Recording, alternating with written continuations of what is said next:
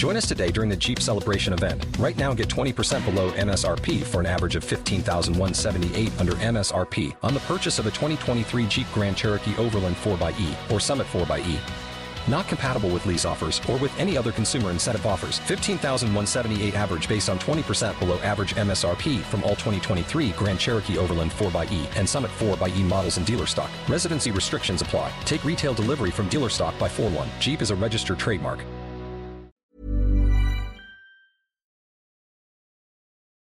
Barbara Grutter fancied a career change.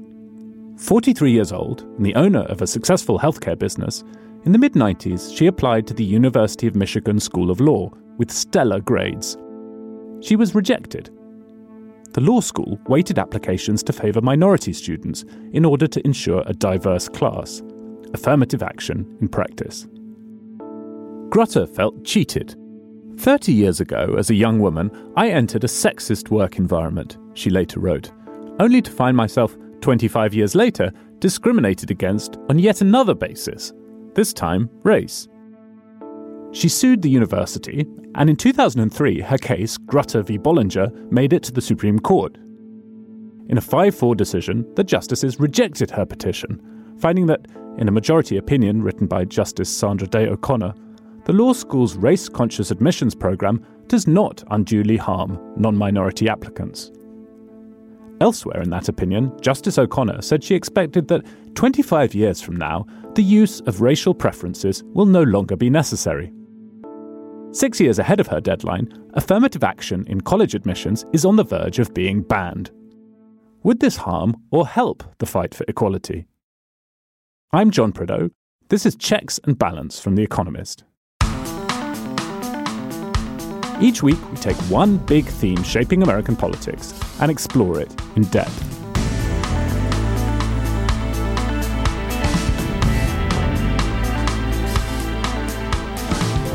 Today, does America still need affirmative action?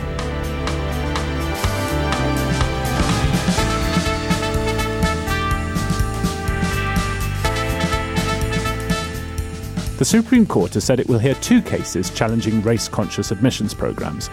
Last time it did, in 2016, the petition failed. But the current court's conservative supermajority is likely to strike down affirmative action. What difference would a ban on race-conscious admissions make to higher education in America?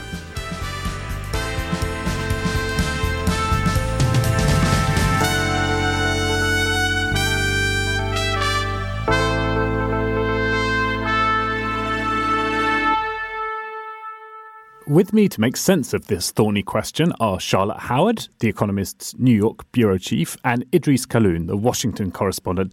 Idris, you're sitting opposite me at the moment because you're moonlighting as the data editor, so you're not corresponding about Washington at the moment. Are you missing DC, or are you happy to be in London and having a bit of a break from the Trump-Biden psychodrama? Very happy to be in London. Haven't been able to come here since the pandemic, so it's nice to actually see everyone in human form and not just on Zoom. And I've also missed some pretty terrible weather in DC, so I think all in all I'm doing better for the trade. Well, welcome back to the podcast. Charlotte, how are you doing? What's going on in New York? Well, I'm filled with FOMO because not only Idris is in London, but Fazman is there and he's been abducted by his fans. Everything in New York is fine. The governor here is starting to relax mask mandates, but not yet in schools, which I think is a big point of controversy for certain segments of the population. So we'll see how that goes. Yeah, Fazman's busy with some other Economist podcast projects. He will be back next week when I'm off. Okay, but enough of that. Let's talk about the Supreme Court and affirmative action. A couple of weeks ago, we were talking about Justice Breyer's retirement and President Biden's decision on the campaign trail to say that the post on the Supreme Court would be filled by an African-American woman, and the confluence of that and the fact that the court is going to be reconsidering affirmative action soon seemed to be a good excuse to take another look at this question, which has been a debate in American public policy for a long time. Idris, it's something you've written about a fair bit, and you've also written quite a lot about how America could go about narrowing racial disparities. Should we begin just by laying out, maybe for the benefit of non-American listeners, what we mean when we say affirmative action, what kind of institutions it applies to? In America, affirmative action is used in two different ways. The first is used only by federal contractors, in which they identify whether or not their workforce looks different from the population and make a plan to affirmatively employ people that represent the population they're aiming for. And the second, which is the one that we're most familiar with, happens at universities and colleges. And in that case, it acts like what economists would call positive discrimination, in which there is a plus in favor of minorities that have been traditionally underrepresented or marginalized in some way. So African Americans, Hispanics, etc. I thought the colleague I most wanted to hear from on this is our colleague Tamara Gilks-Bohr, who writes about public policy for The Economist and is particularly interested in education policies and things that affect colleges. She is also somebody who's changed her mind about affirmative action over time. And it's always interesting to hear people when they've changed their opinions and why. So I spoke to her earlier today and asked her a little bit about what she originally believed on affirmative action and what she thinks now. When I was a teenager, like everybody else, I wanted to fit in. And we would have these discussions about college and talk about how stressful it was. And we would be worrying about whether or not we would have the right SAT scores and whether or not we should be on the newspaper or whether or not we should be in sports. And we were trying to, figure out what to do. And when I would chime into these conversations and express my stress, there were times when my friends would turn to me and say, well, you don't have to worry. You're going to get in everywhere because you're Black. And that really crushed me. I was a really strong academic candidate, and all of my merit was being disregarded because of my race. And I would be looked at as a quote unquote affirmative action case. And I would not be judged as somebody who was academically equal and deserving of the spot. And you went so far, I think I recall, rejecting an Ivy League college because you were suspicious that they might have given you some extra points because of that, right? I did. I applied to one and I was admitted, and at first very excited, but the reaction of my peers was less exciting. My friends were dealing with rejections, and I felt suspicious that I had gotten in and some of my friends had not. It was not the only reason I decided not to go, but I felt concerned, and my parents were concerned that I felt I didn't deserve to get in. And they did not want me to be in an institution where I felt like I was lesser than compared to my peers. Obviously, that's nonsense in the sense that you're extremely smart. You would have got in anywhere, right? So that was the thing that was in your head. But the argument you've just made is an argument that people still make, right? So why did you change your mind? At what point did you change your mind on affirmative action? When I got to college, like everybody else, you start to have such a wider experience, such a greater experience about life than you had when you were in your hometown. And I realized that whether I wanted to or not, I was being judged every day for my skin color. I realized also that everyone around me, they got to where they were for a lot of reasons, some merit, some what they've accomplished, but a lot for things that were out of their control. For some people, it's because they grew up wealthy. They have a well-connected family. They have parents who went to that institution. They were born into an educated situation. They lived in a safe neighborhood that allowed them to learn. For me, one of the many criteria that was not about my personal, hardworking, academic achievement was my skin color. And why is that any different than the other things that none of us choose that get us an advantage in life? So those were the personal things. But I also had, I think, later in life, in my 30s, academic experiences that led me to more strongly fall on the pro-affirmative action side. Can you tell us a bit more about those? One was learning about structural racism and learning about how racism is baked into laws and society, and that impacts where we live and our salaries and our opportunities. And the second was understanding admissions at an academic level and realizing that factors that we consider to be objective, like the SATs, are inherently flawed. When we see that there's a persistent gap between racial minority students and white students in test scores, most of us who, I would say are not extremely racist would say, wow, there must be a problem here. And with your education wonk hat on, what do you make of the argument that says actually this is intervening at the wrong end? That if you want to narrow these disparities, actually you really want to concentrate your work earlier on in the child's life, and that trying to make such a big part of the intervention at 18 is just too late. I actually agree with that. I think that this is too late in the process to be worrying about it. But the reality is that when you say that, there's two things that are problematic. One is that if we now begin, let's say we actually do begin amazing pre-kindergarten interventions and everybody has equal access to a brilliant education, you've now just lost 14 years of children to no longer being properly educated and no longer having access at any point in their career. And secondly, this is depressing, but I am just not confident we are going to have these types of systems ever implemented in an equal way. Parents with advantages and resources are always going to throw them at their children, at least in American society, or I should say in the rich world where we highly value that in a parent. So we will always have to consider these things unless we're in a society that is absolutely, truly equal. And that is not likely to happen anytime soon.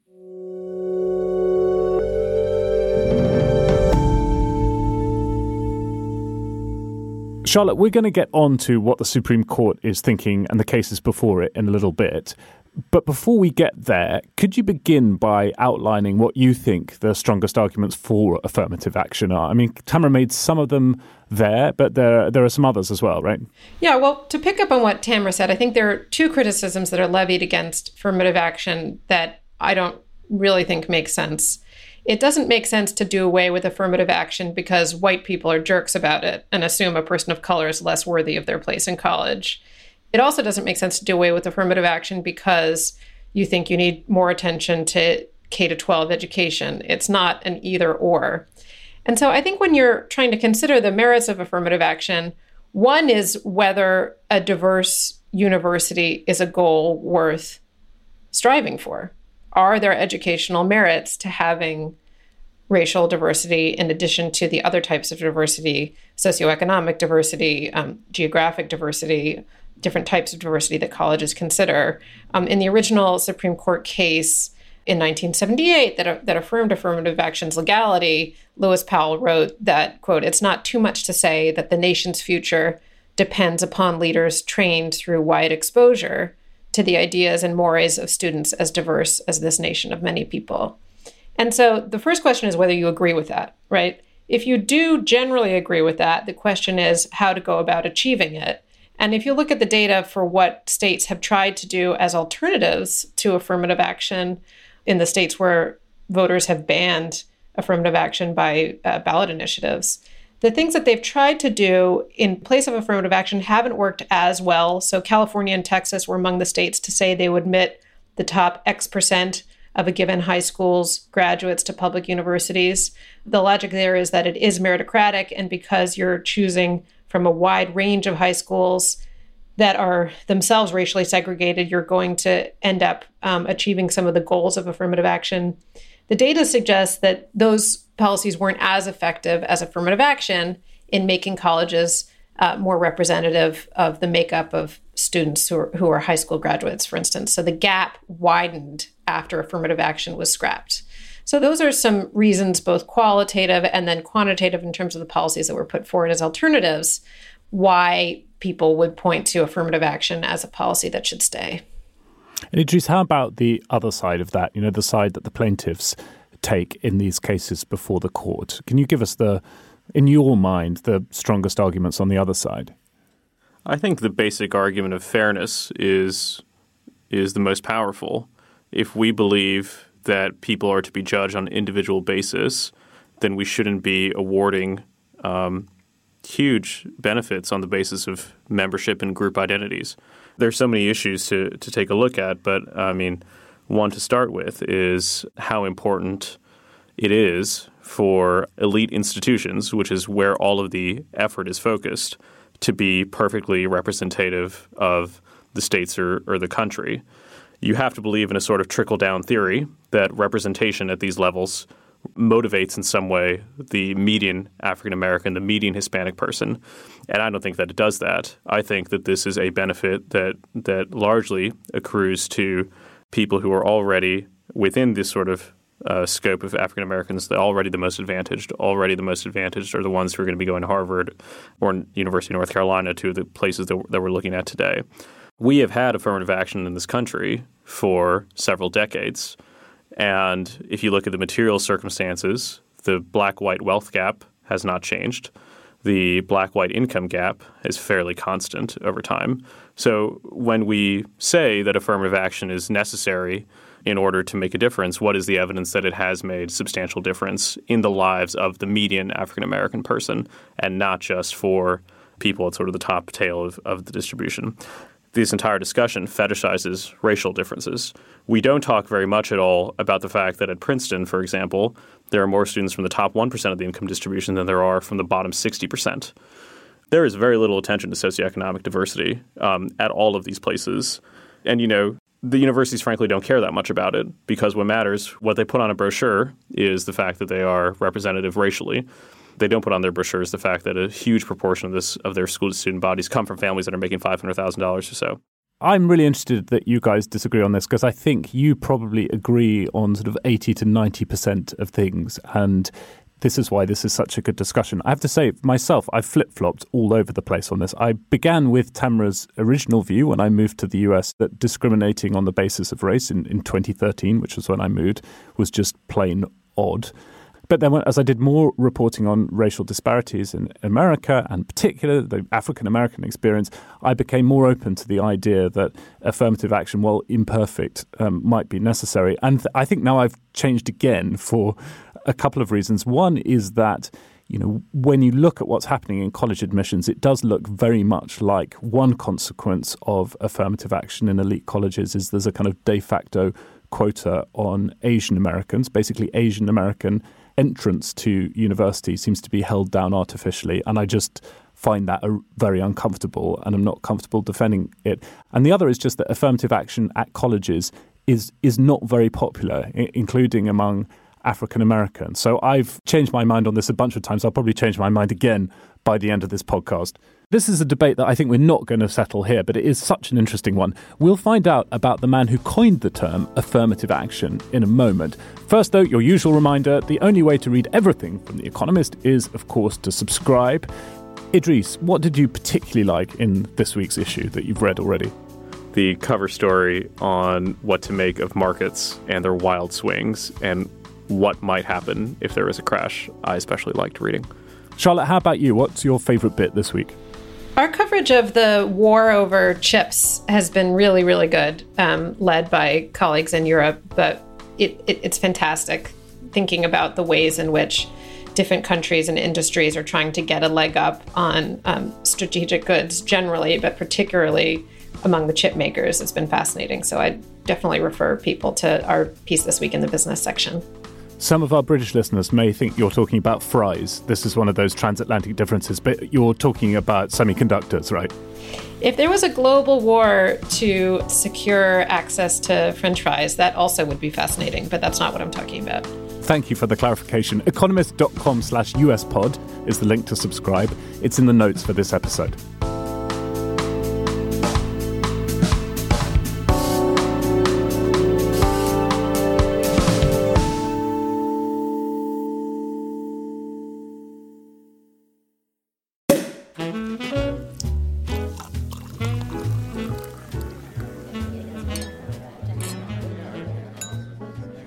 Amid the clink of champagne flutes and snatches of Washington gossip, Hobart Taylor Jr. passed down the receiving line. He wasn't there for the boyish president-elect who dropped in to press the flesh for a while, but for his fellow Texan, Vice President-elect Lyndon B. Johnson. It was January 1961, 2 days before John F. Kennedy's inauguration, and the Texas State Society had packed a D.C. hotel to celebrate their favourite son. Hobart Taylor Jr., an African-American attorney and LBJ donor, was there at the Vice President-elect's request. As they shook hands, Johnson asked him to come by his new offices soon. He wanted Taylor to look over the draft of an executive order to set up the President's Committee on Equal Employment Opportunity, whose aim would be to ensure federal contractors hired staff fairly. Taylor made a few changes to the substance, but his greatest contribution to Executive Order 10925 and to history was the addition of a single word. They had a provision there that said each employer shall take action, Taylor was to say in a 1967 interview. I said, well, look, let's try to put something else in there. We'll put affirmative. I was torn between positive and affirmative, and I decided affirmative on the basis of alliteration. President Kennedy issued the order in March 1961, the first known use of the phrase affirmative action. A month later, he spoke at the Committee on Equal Employment Opportunity's first meeting. LBJ was its chair, and Hobart Taylor Jr. the special counsel. I'm hopeful and confident that from this time forward, the committee will exercise the great powers given to it by the executive order to presently remove from government employment and work performed for the government every trace of discrimination because of race, creed, color, or place of national origin. I have the honor to present the President of the United States, Lyndon Baines Johnson. On a windy day in June 1965, and now President, Lyndon Johnson gave the commencement address to graduating students at Howard University, a historically black college in Washington, D.C. If Hobart Taylor Jr. coined the term, it was LBJ who, to this day, has given the best explanation of what affirmative action sought to achieve. Freedom is not enough. You do not take a person who for years has been hobbled by chains and liberate him, bringing up to the starting line of a race, and then say, you are free to compete with all the others, and still justly believe that you have been completely fair. Thus, it is not enough just to open the gates of opportunity. All our citizens must have the ability to walk through those gates. And this is the next and the more profound stage of the battle for civil rights. For supporters of affirmative action, we're still in that stage.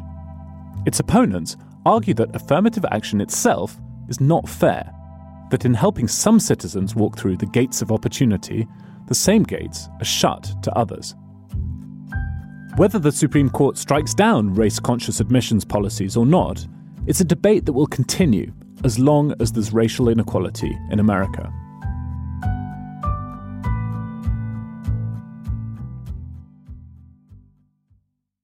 Charlotte, of course, this story doesn't start with LBJ, the college admissions part of the story, at least. Before the 60s, there's a whole prehistory of colleges making choices about who they admit based on things other than academic aptitude. Can you tell us a bit about that? Because that is relevant to the lawsuits that are before the Supreme Court at the moment in a way that we'll get to in a bit.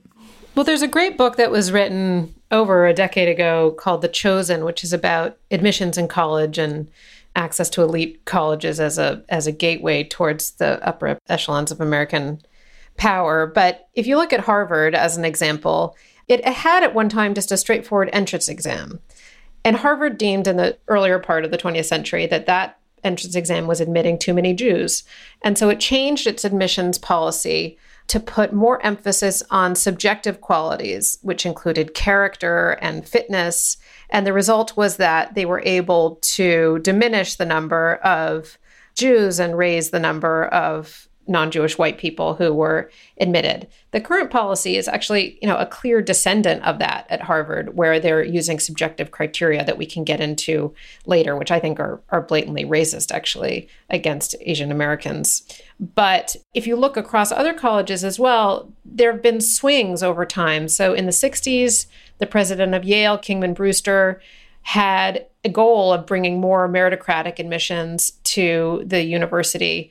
And one of the things that's complicating to Idris's point around the importance of not just admitting wealthy kids, is what do you do when a pure meritocratic system is beneficial towards rich kids, right? So rich kids have much higher SAT scores than those whose parents make $40,000 to $60,000 a year. And so even with just a pure meritocratic lens, you can end up in some instances advantaging the wealthiest Americans, even leaving aside the question of race. So I don't think that really that there's a very straightforward answer for how to deal with this problem if you acknowledge that it is a problem, which is itself a debate. And so that's why I think you see so much disagreement on both the nature of what we're trying to achieve with college admissions and the mechanism for achieving that. And Idris, this is a debate in America, and it has been for a long time. But it's not just in America, right? A lot of other countries with wide racial disparities, places like Brazil, South Africa, looked at what was set up when LBJ was president and thought, okay, we've got our own huge racial disparities. We need to do something about that, and have copied elements of affirmative action. Actually, in some cases, they predate LBJ as well. So in India, for example, in the Constitution, it's set out in the Constitution that was written in 1949, a system of quotas, which it maintained would be phased out over 10 years. That has not been the case. And in fact, what has happened is that the system of quotas has only expanded over time.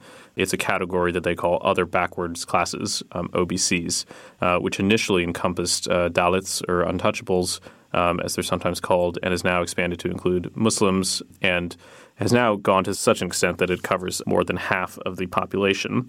In South Africa, post-apartheid, a system of affirmative action was put into place, which has just been rendered meaningless because more than 95% of South Africans are covered by these sorts of benefits now. Okay, well, that takes us up to the present day. And in the present day, it seems overwhelmingly likely that the Supreme Court is about to ban affirmative action, race-based affirmative action, in college admission. So we'll be back in a moment to find out why.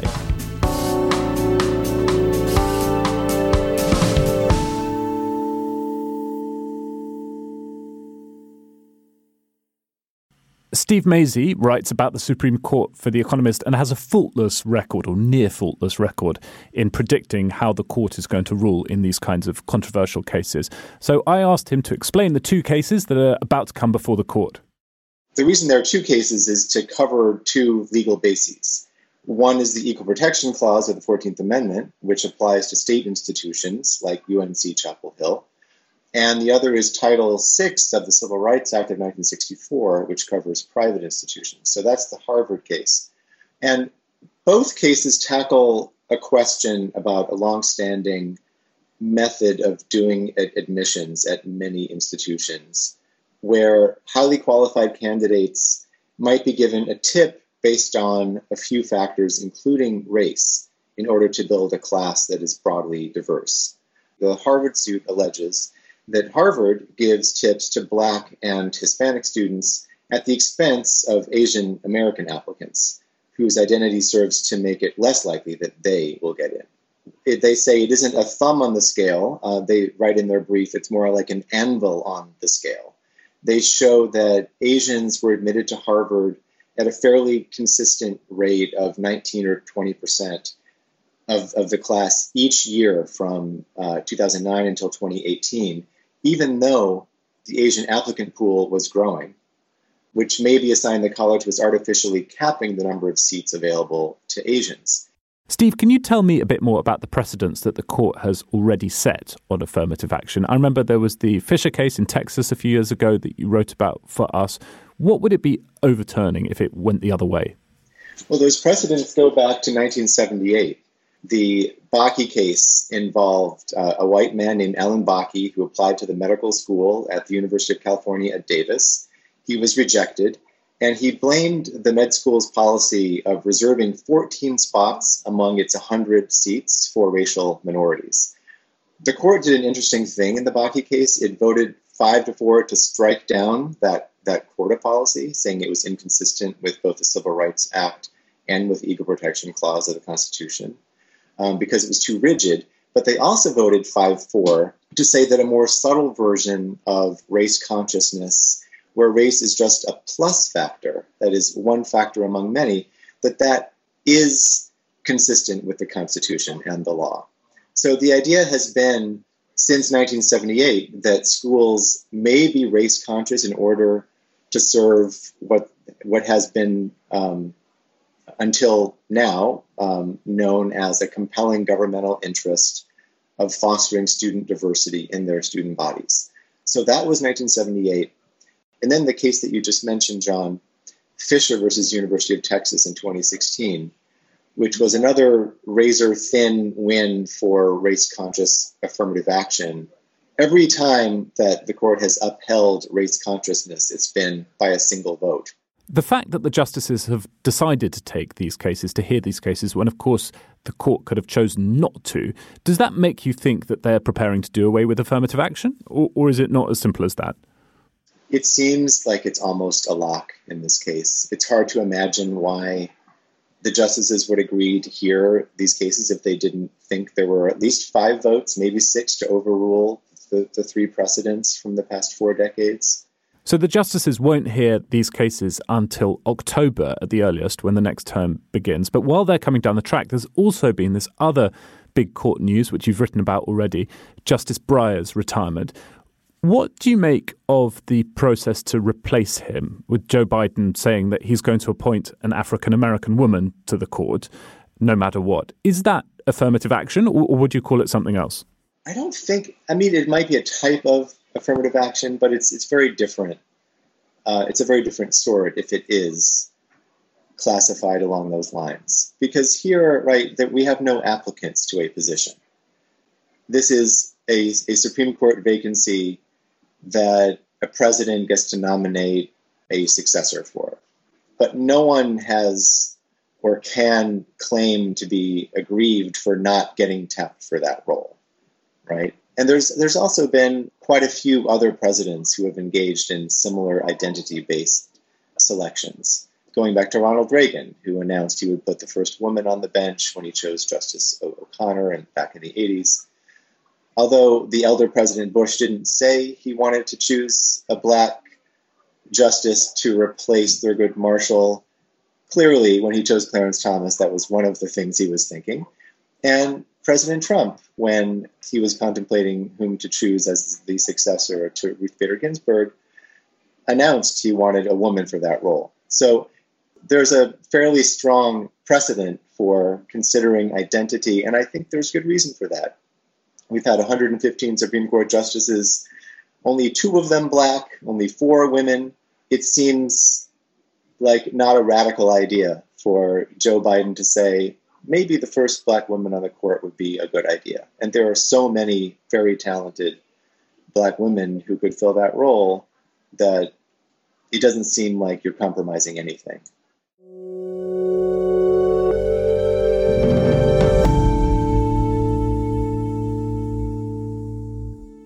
Idris, we'll get on to discussing those cases before the court in a second. But before then, I know you have a different view on whether it was the right thing or a good thing for Joe Biden to say that he would nominate an African-American woman to the court. Can you explain that quickly before we get on to the cases before the court? It would, of course, be fantastic for the first African-American woman to be on the bench, and it would be historic and laudable.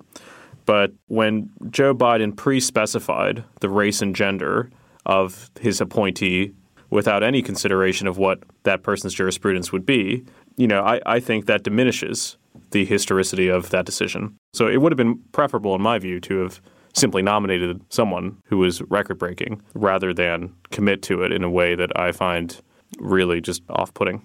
I think that we could debate the messaging around this appointment for a long time, but I think that one thing that it underlines, which is relevant to our discussion of affirmative action in the setting of college admissions, is that affirmative action as practiced is hugely crude and imperfect. So if you look at the litigation, both as it relates to UNC, the University of North Carolina, and as it relates to Harvard, sometimes it's crude informally. So there were chats that were part of the litigation from UNC, chats among admissions officers that put this in high relief. So you have an admissions officer chatting to another, quote, "I just opened a brown girl who's an 810, end quote." They're referring to her SAT, but all kinds of discourse like that among the admissions officers.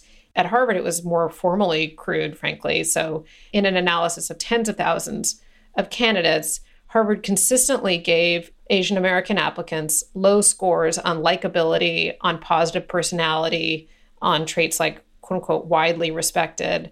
And that data just suggests racism. I mean, that just is a discriminatory policy against Asian Americans. There are other ways in which I'd point out the Harvard admissions criteria were skewed, and that we can think about when people rail against affirmative action on the basis of race as being a bad idea. The universities also want applicants from all 50 states. They want athletes. Legacies have an enormous advantage in applying. So there are all kinds of ways in which the admissions criteria at these universities is deeply flawed.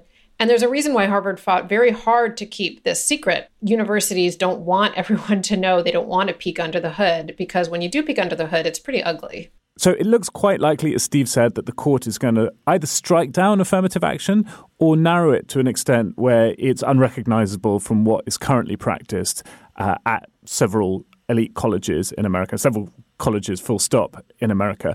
What would it look like if that were to happen? Charlotte, a bit earlier you were talking about those states that had banned affirmative action in state colleges. There have been some ballot initiatives on that. What are the practical consequences of getting rid of this thing?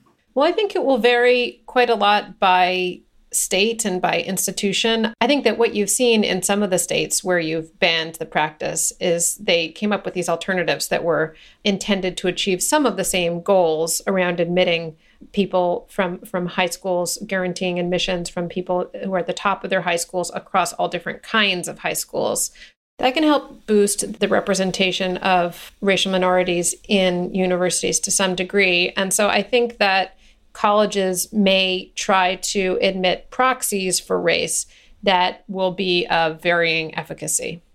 There are ways, for example, of socioeconomic and class-based affirmative action, or whatever you want to call it, that consider more clearly the circumstances of the school that a student is attending and looks at their performance relative to the resources that they had. And that will obviously overlap with racial disparities quite a bit because, as we know, African Americans and Hispanics are more likely to be, and Native Americans are more likely to be poor. And so a system that judges based more on relative performance, according to resources, I think could accomplish that. Also, this debate, again, is on the sort of most elite colleges and is not the kind of place that the typical student, or even 1 out of every 10 students, is even going to be considering. And while this is the thing that we sort of spend the most time on, we spend very little time thinking about the fact that not enough African American and Hispanic students upon graduating are going to any college at all. I think one of the reasons this is hard is that America has wide racial disparities. We've written about them. And the country doesn't have a great set of policies to narrow those disparities. There are a whole load of things you could do. Idris has written about them in the past. We've talked about them on the podcast. The child tax credit, which has just lapsed, was a great one. And affirmative action, is a policy that exists to narrow racial disparities. It's an imperfect one.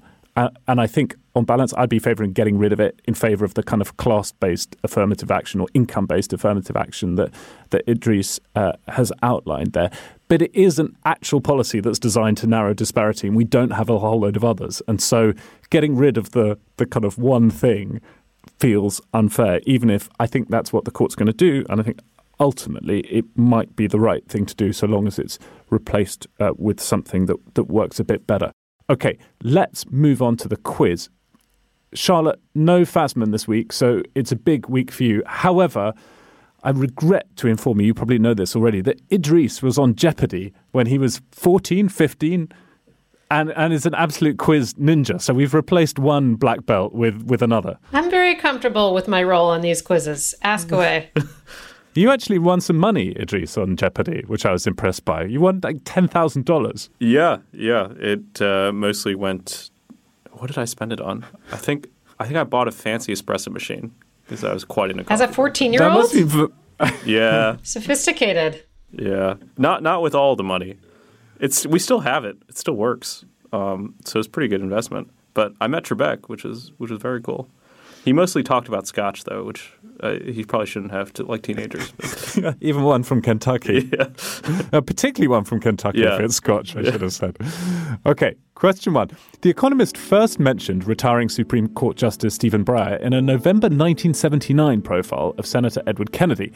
Kennedy was at the time chair of the Senate Judiciary Committee, and we noted that, quote, he took Mr. Stephen Breyer to be chief counsel from Harvard's law faculty. Question. Ted Kennedy served in the Senate from 1962 until his death in 2009, placing him 4th on the list of longest-serving senators. He's sandwiched between a senator who switched from the Democrats to Republicans in 1956, who comes in at 3rd place, and a Democrat who's set to retire this year in 5th place. Can you name them? Well, Byrd, and I have no idea who the mid-century one was. I think Leahy is the Oh, one who's Byrd retiring. died. He died. Byrd died. Was it Specter? Arlen Specter? Was he the switcher? He's Or too no? recent. He's too recent. I don't know. Okay, I think Leahy is one. Oh, they have a Senate building named after him. Is that right? Dirksen? Isn't there a Senate Dirksen building? There is a Dirksen building, but it wasn't Dirksen. Patrick Leahy is correct, so a point for that. It was Strom Thurmond, the famous segregationist who represented South Carolina from 1954 to 2003, and of course was part of that wave of Democrats who switched the Republican Party as part of the Southern strategy. Question 2. Ted Kennedy's Massachusetts Senate seat had been his eldest brother's. But why wasn't Ted considered to fill JFK's seat after his election to the presidency in 1960? And why did he instead wait until the 1962 election to run? He was too young. I was going to say he was in university, or was it related to Chappaquiddick stuff? When did that happen? He was still in the Senate, I think, because it derailed his presidential campaign. Right. Was he too young? Yeah, maybe he was too young. The answer is he was too young. You have to be 30 to run for the Senate, and Ted Kennedy wasn't 30 until February 1962, and so he had to wait for a couple of years before he could run. You both did very well. I think Idris, in keeping with his reputation as a black belt of quizzes, just beat you, Charlotte. But that was a very good performance all round, and better than I would have mustered without the answers in front of me. Okay, well, that's it for this week. Thank you, Charlotte. Thank you, Idris. Thank you. Thanks for having me. Thank you also to our producer, Harriet Noble, and to our sound engineer, Nicolas Rofast. If we haven't sated your appetite for American politics podcasts, then please do go and listen to the Economist Asks podcast this week, in which Anne McElvoy, our colleague, interviews Senator Tim Scott of South Carolina. If you like this podcast, then please let people know and leave us a rating and a review. You can also get in touch with us via email. The address is podcasts@economist.com. In the meantime, thanks very much for listening. Stay safe and stay sane. We'll have more Checks and Balance next week.